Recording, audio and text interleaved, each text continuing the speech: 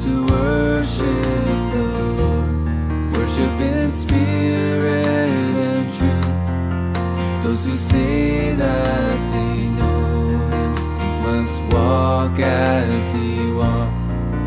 Those who worship the Lord worship in spirit and truth. Those who say that they know Him must walk as He walked. He is the way and the truth, and in Him is the life. If we obey His word, then we walk in the light. He is the way and the truth, and in Him is the life. If we obey His word, then we walk in the light.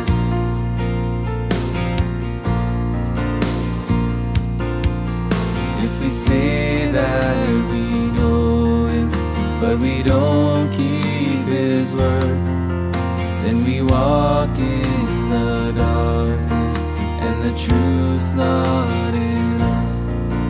If we walk in the light, we will have fellowship sweet, and the blood of Jesus will cleanse us from sin.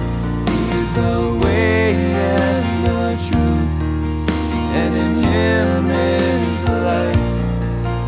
If we obey His word, then we walk in the light. He is the way and the truth, and in Him is the life. If we obey His word, then we walk in the light. He is the way and the truth, and in Him is the life. If we obey His word, then we walk in the light. He is the way and the truth, and in Him is the life. If we obey His word, then we walk in the light.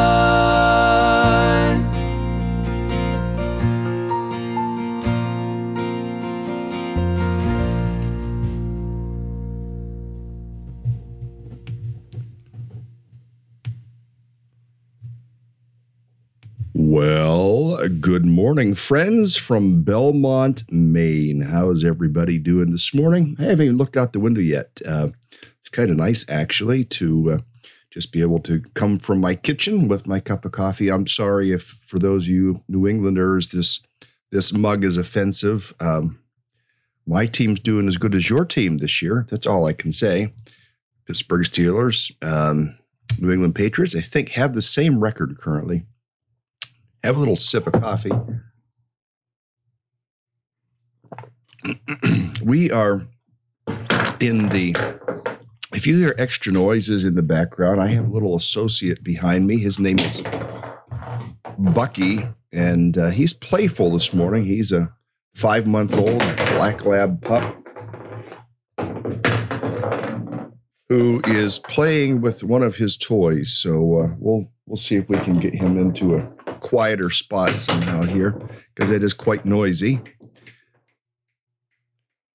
My darling wife is in the background going, trying to call Bucky to her. She's up and at work as well this morning in her little hole in the house.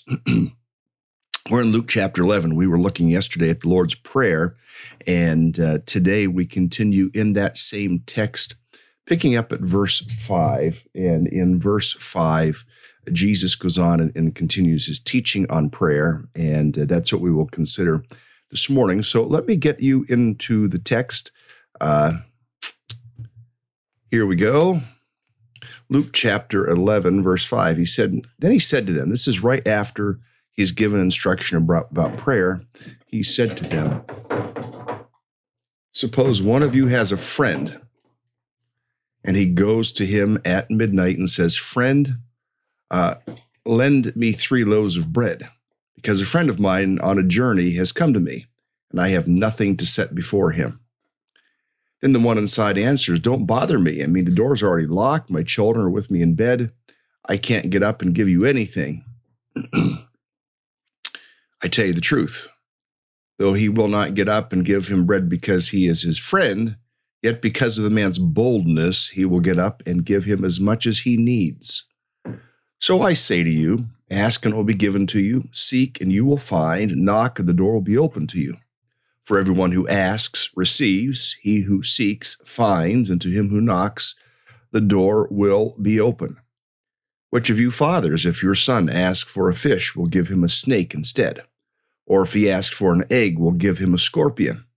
If you then, though you are evil, know how to give good gifts to your children, how much more will your Father in heaven give the Holy Spirit to those who ask him? I've entitled this section Importunity in Prayer. Importunity being persistence, learning how to be persistent, learning how to continue asking for something. You may have been rejected the first time, but you continue to ask and continue to receive. I'm going to go off my microphone for just a second here.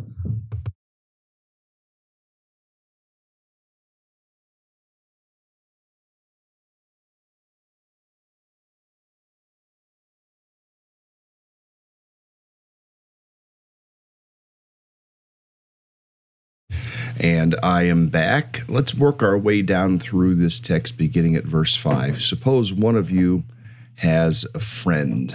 It's a friend. It isn't a stranger. This isn't a person who is, like a street panhandler somewhere off on the side of the street, beside the road, holding up a cardboard sign saying, I need help. This is a friend. This is a neighbor. This is somebody that you know. So we're talking about not the panhandling situation. When I lived in Washington, D.C. area, I mean, there were street corners where there were those panhandlers. And do you give them something? They would have signs, I need money to feed my children, or I need money, I have no place to live. And some of those people would be there day after day after day, and you could watch hundreds of cars come alongside and give them money, dollar bills, $5 bills, $10 bills, but throughout the day. And we lived in a particular spot where I could, just a second.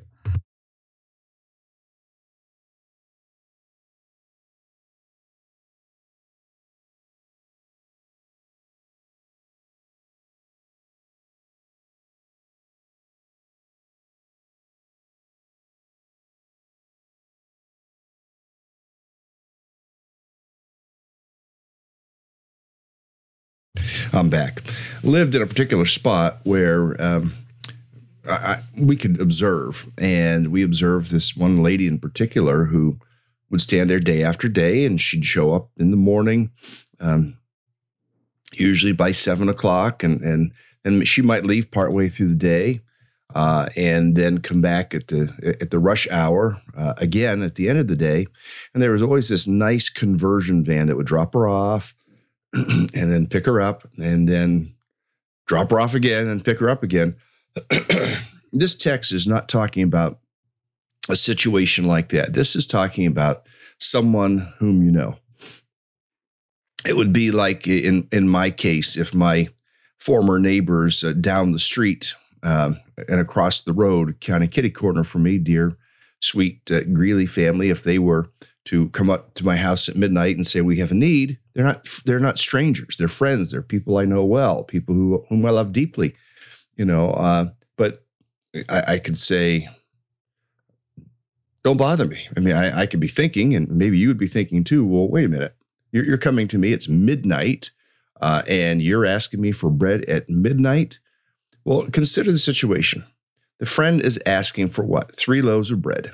Why? Because a friend on a journey has come, and I have nothing to set before him. And customary would be to set some food before a friend, to offer a cup of coffee, maybe to offer some bread, a sandwich. That hour of night, morning, it might be, hey, can I get you some toast or something?